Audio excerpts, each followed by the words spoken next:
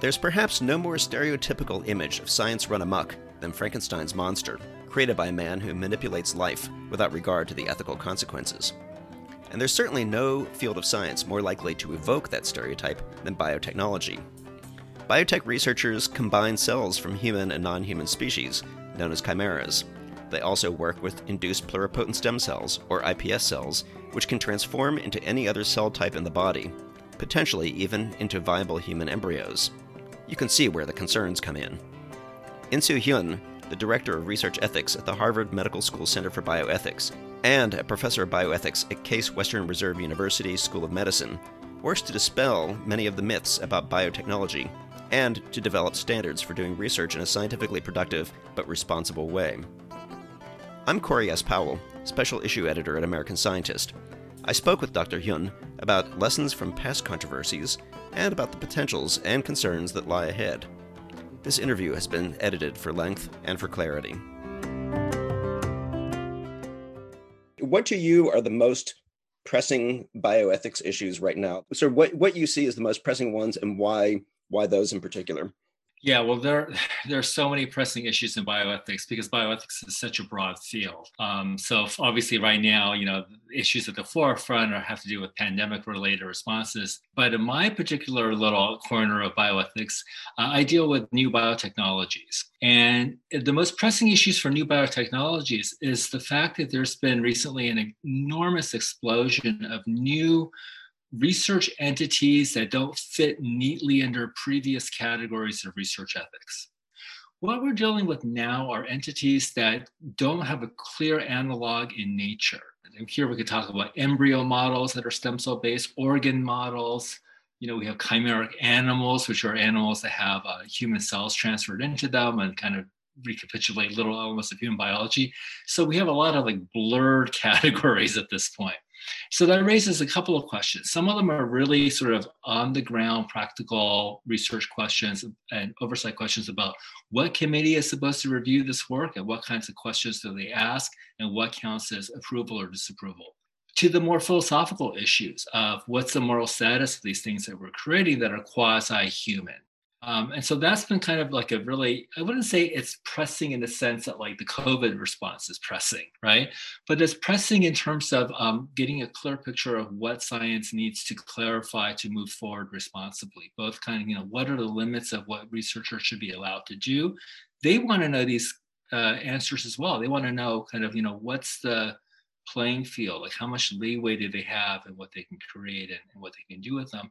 And then, of course, universities, institutions, there needs to be some system of oversight and care taken and, in knowing what's going on in an institution and allowing that all the way to the broader public. Whenever the public hears about these things, pigs with human cells in the brain, the public starts to raise questions too. So we have different levels of kind of urgency here. We have the urgency of the researchers wanting to know, can anybody provide some guidance for us so that we can kind of do our work without worrying too much about, boundaries.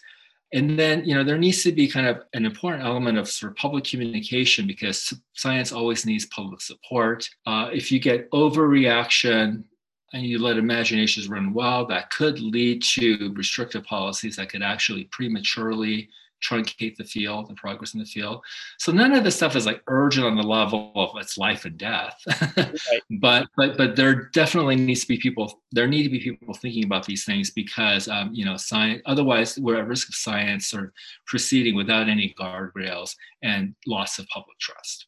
Sure. Well, as a pragmatic consideration, how do you decide how far into the future you're looking? Obviously, the further ahead you look, the further you look into speculative possibilities, the broader the ethical concerns are, but also the less well-defined. So you want to anticipate problems, but you don't want to look too far ahead. How do you gauge what is an appropriate horizon to look at for what you do? Yeah, I typically like to go in increments of 5 years because the science moves pretty quickly. But if you can get so far ahead of the science and worry about possible but not probable scenarios in the future that you end up, going too far in an overreaction and sort of truncating the science. So let me give you an example. Back in the day in 1998, when Dolly the sheep was first cloned using nuclear transfer, using an unfertilized egg. So we got this birth of this cloned sheep, people freaked out, right? And there were moves in some countries to outlaw any kind of human cloning, very broadly defined.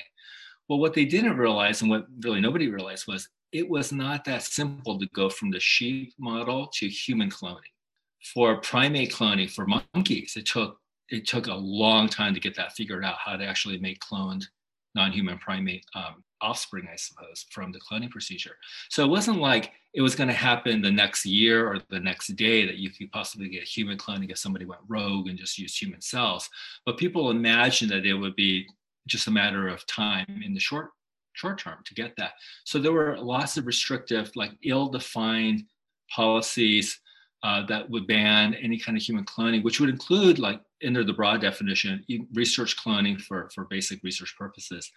And that was, potentially harmful to do that. So I think 5 years is a good increment. So did that actually have a negative impact on cloning research? I mean, did that have scientific impact? In reality, it didn't really stop progress, because progress was stopped because there was no access to human eggs, not enough access. But if that wasn't there, then yeah, of course it would have hindered progress and kind of the basic science level of understanding cell reprogramming. We were only looking at 5 years because if you try to determine guidelines based on what you think could happen, you don't actually know if those scenarios are even possible. Right. And at the same time, you might truncate the research to kind of like, restrict freedom of exploration to the level that you don't actually find these serendipitous, nice accidental discoveries along the way. Can you talk just briefly about what do people hope to achieve in chimera research? So I would say there are a range of goals for chimera research. And on one side, you have people who are really interested in human development, and they really want to know how do different systems form, right? So that's one big area. It's just developmental biology.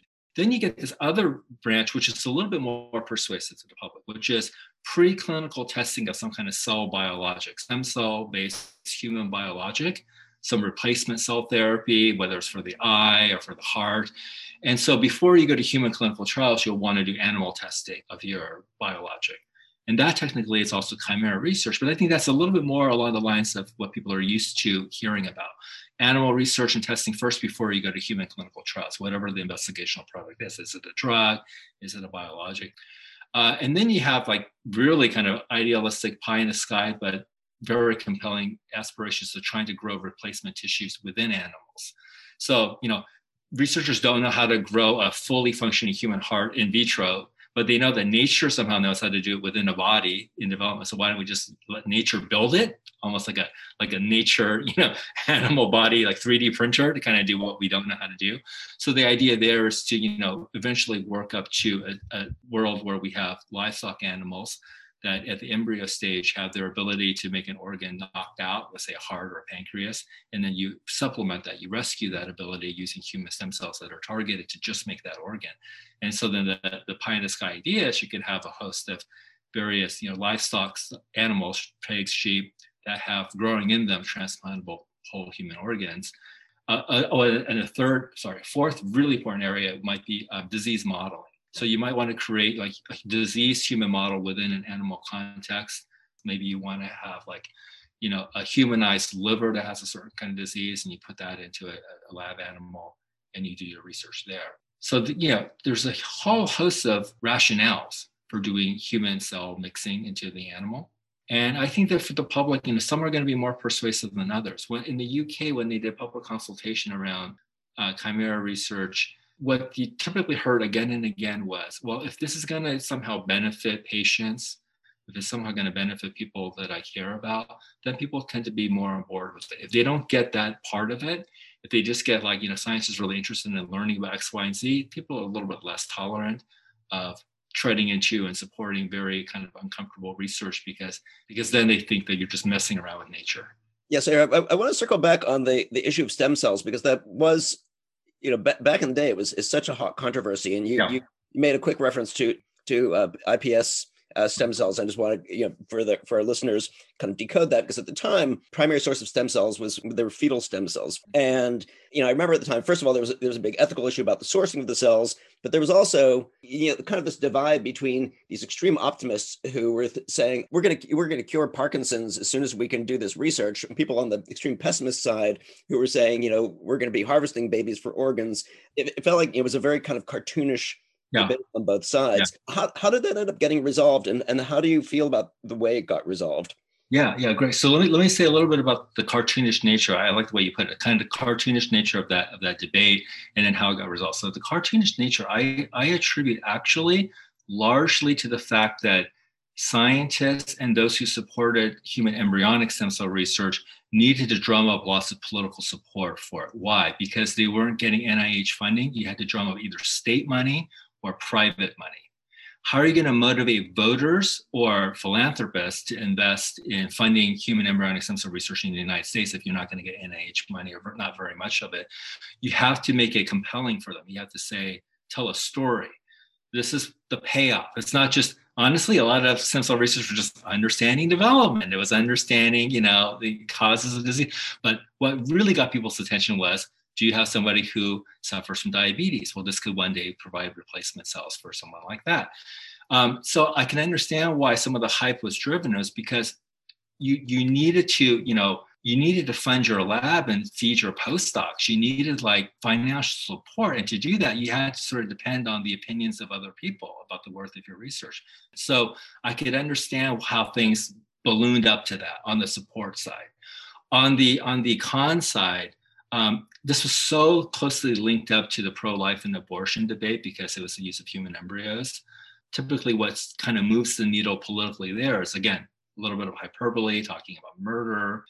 Because there was lack of federal funding and sort of support at the federal level for this research, you ended up having this war in the trenches between the cheerleaders, right, and the demonizers. So it kind of had this really unfortunate bifurcation of the dynamic. How did it get resolved? iPS cells. Right. I was wondering how much these iPS cells, these induced pluripotent cells, the adult cells that you can rewind to sort of an all-purpose stem cell status, how much of that essentially was good luck that we were, the technology came along that was able to diffuse the ethics issue without us having to really deal with the core issue. If we'd been stuck using only fetal embryonic stem cells, probably that ethics issue would have been a lot more acute. Well, I think it was good timing. I don't know if it was good luck. Okay, and so let me explain the difference. So I've written with Shinya Yamanaka and I've worked with them in the past. They were inspired by a stem cell study that was actually privately funded done at Harvard. So they used non-NIH money at Harvard. They used private money to do an experiment where they fused human skin cells with human embryonic stem cells. And when they fused them together, this gigantic fused cell in its entirety behaved like a human embryonic stem cell. So what Shinya thought was there must be something about the human stem cell that reprograms the somatic cell to do what it does. Can we do that without fusing them together? Can we do that by kind of just one at a time transferring over using viruses, these transcription factors that kind of, are very active in the stem cell state? And so he couldn't have made iPS cells without knowledge gained from human embryonic stem cells, okay? Inspired by that human embryonic stem cell study and also just leveraging the knowledge of what transcription factors are prevalent at the embryonic stem cell state.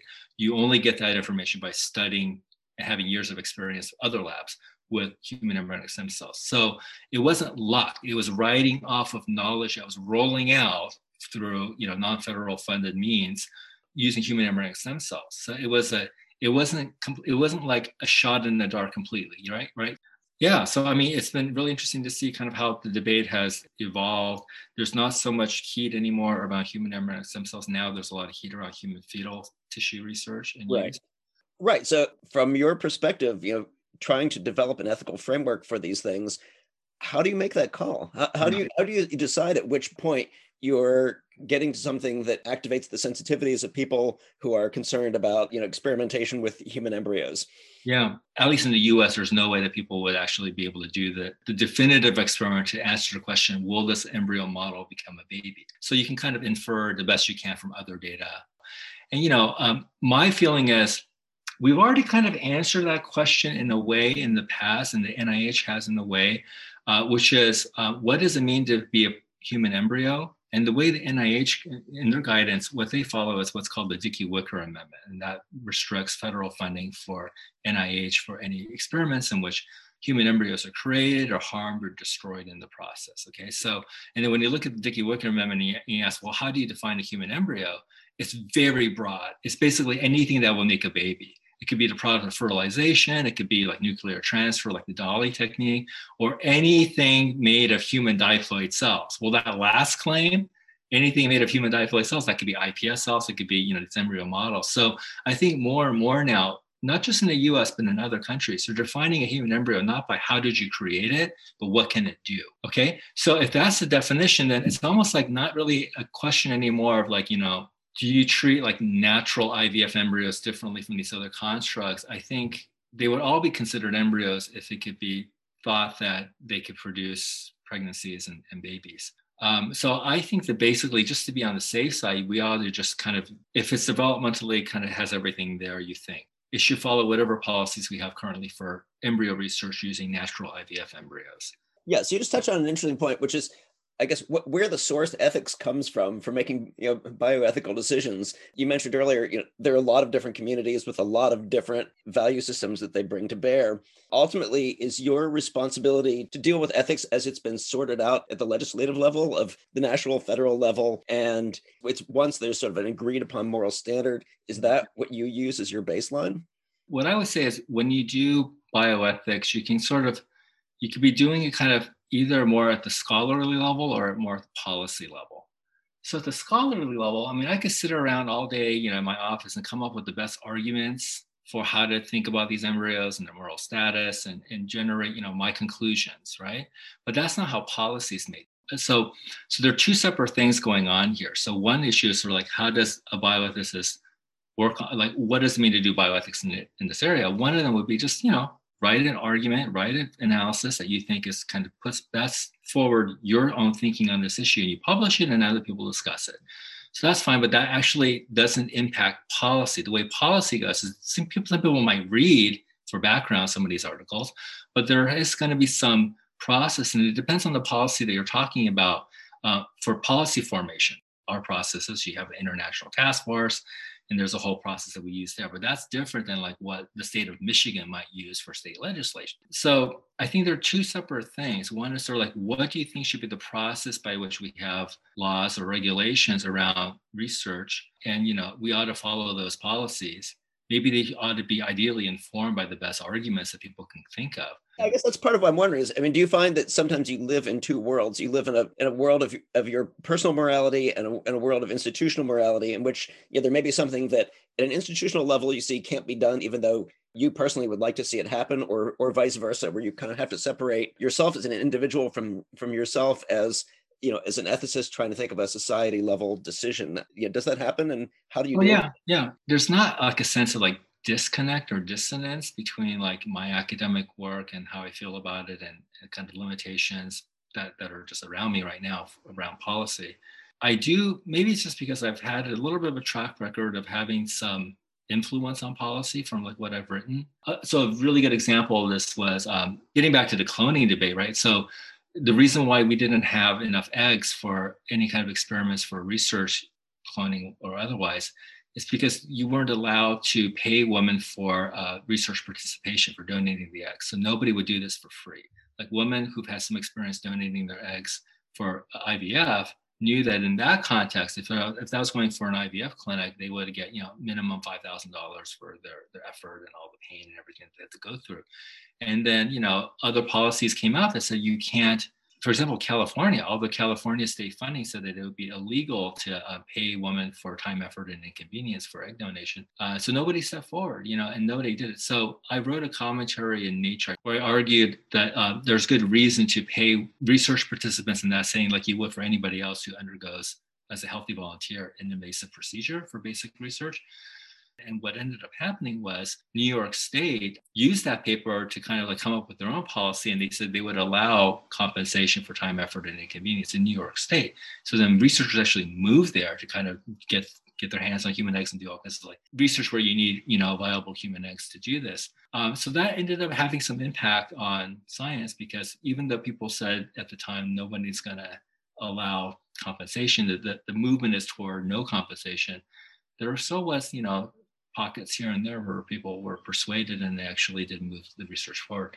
So that's, maybe it's because I've had that kind of background and experience that I don't feel like I'm kind of shouting, shouting into the wind and kind of, out to the void, and there's no impact. Because I think there has been now with this latest science paper on the 14-day limit. I also think that's potentially an area where people might look at that and say, well, we're going to kind of use this as a starting off point for revisiting our policies and forming a new one. So, can you summarize your argument there with the 14-day limit? Yeah, so what we say is that there seems to be good reason, scientific merit for exploring that 14-day period and just a little bit beyond it, because a lot of good can come from unlocking that stage of development when lots of pregnancies fail, when birth defects start to form. And so the current 14-day limit was done at a time when the technology just wasn't there, and even some of the questions that people have in mind were really at the forefront. But now we have to reevaluate that, and I think that instead of lifting it completely for everybody and have a free-for-all, we ought to keep the 14-day limit as a default policy, but there ought to be an appeals process and let some very few qualified teams with very close monitoring explore just a little bit beyond and report back the results, and then decide, incrementally whether it's worth it to keep going beyond this point, whether that information is useful, it's valid. But yeah, so this is just kind of an incremental approach, and it kind of says, nobody says that you have to either keep it the way it is or completely open it up. I think the more reasonable approach is the appeals process, the exceptions here and there. In terms of where we are now, I mean, what do you see as the biggest areas of ethical concern with embryo editing? I mean, people love to talk about it and worry about it. I'm kind of curious of what your thoughts are there, and whether you consider that a premature thing to worry about at this stage. I mean, it's really interesting to me, like when all this sort of bubbling up in like 2015, 2016, and then leading up to the whole disclosure by the Chinese scientists about the two babies, people continue to kind of divide up gene editing into three categories, and they're kind of, I would say, identified as ethically more contentious, depending on which category, but I think they got it all backwards. So let me just say what the categories. Categories are somatic cell gene editing. So this is like changes the genes of somebody who has like a liver disorder, a living person, a patient who may get some kind of genetic change for their own therapeutic benefit. So somatic cell, but that doesn't get passed on to future generations. Then you have two forms of germline engineering. One is just in vitro only for research, and then you have reproductive uses of germline therapy. So you got case one, which is somatic cell, and then two versions of germline, and the middle version is really not that contentious because it's just embryos in a dish. And then the other one is going to be, Dr. Hayes' experiments of like actually getting babies. So typically people say the first category is like, not that ethically controversial. Second one, maybe a little bit more because they're embryos, but not as much as the third one, which is involving like future generations of human lives and babies. But actually, I would reorder the ethical controversy. I actually think that the somatic cell engineering stuff is probably deserves a lot more ethical scrutiny and discussion than currently it's been given, because you have the possibility of poorly designed clinical trials or too early introduction into humans, and lots of terrible things happening to real people, right? Human subjects or patients. In the case of the middle one of the germline in a dish only, I think that the real issue there is kind of there's no oversight system for embryo research in the US, and there's no payment for a woman. You need eggs to do this, and there's no payment there. The third category, the most controversial one about, baby making and designer babies, like that's right. So unless somebody completely violated the law, and we already have mechanisms to punish people for violating the law, like you're not going to see that anytime soon, because FDA has to approve these kinds of protocols. Like you can't just do what Dr. Hay did in the US and get away with it. So I just don't think that that's like anything that's going to be a reality in the foreseeable future. And before we wrap the conversation, I want to come back to brain organoids. That's another topic that the pop culture concerns are maybe pretty far removed from the immediate ethics concerns, because the pop culture concerns are certainly, what if you create a conscious brain in a jar, and are you responsible for it? I mean, it's a very far out idea. What are your kind of most immediate concerns with organoids? One that I think is really interesting is sort of how best to communicate your research to the public, and even it gets to the level of like there are technicians or researchers that work in these brain organoid labs, and they have to interact sometimes with patient families because they want to make like a brain organoid model from cells by somebody who has an undiagnosed neurological disorder, or like a pediatric sample of a child that has a really serious neurological disorder, and they want to make brain organoids from that. So there's suddenly, for these basic stem cell biologists, like a need to interact with patients and families. And they ask lots of questions about like these brain organoids, and they want to know, like, will our donation of our loved one's cells somehow help them, or will it help other people? There's a lot of emotion built in, and some of these researchers are just not prepared. How do you balance the sort of like the interest that you have in this field without like stirring up false hopes in these other people, and communicate, what the research can or cannot do? So that's kind of an interesting challenge. It's not like a super hot button ethical issue, but it is one that I think weighs on the minds, the hearts of people who are actually doing the research. But the other areas that I think are really fascinating to start thinking about is there are questions about, sort of how long should you preserve the human brain organoid? Are there any uses that are sort of off limits for this? So these are kind of the questions that I think are kind of more near term. So if you think about the next 5 years, right, it's not consciousness. It's kind of like how best do we move forward with the research so that we can make sure that the consent is adequate, that we can make sure that, the communication with patients and families is adequate, and that we have a clear idea of what limits, if any, there are on bioengineering, what you can do with these things. Yeah, and do you imagine that there will be like a certain level of organized electrical activity, a certain level of complexity of connectivity that people say, this is sort of the level that is okay for an organoid, and beyond that's sort of our equivalent of the 14-day limit for an organoid? Right. It's going to be so like greater degrees of complexity and completeness will start to trigger more and more scrutiny. Because right now, brain organoids, as we kind of said in our piece, like they're very rudimentary. They're not going to model the entire brain, but people are getting really good at putting them together. So even though you can't culture from scratch the entire brain, you can assemble it, and then they actually form connections, right? So biology will continue to surprise us with how plastic it is.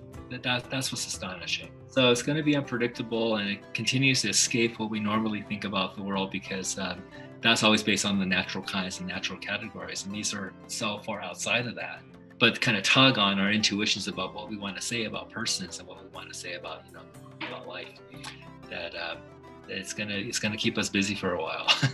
Yeah. More about this research is available online at americanscientist.org. This has been a podcast from American Scientist, published by Sigma Xi, the Scientific Research Honor Society. I'm Corey S. Powell. Thank you for listening.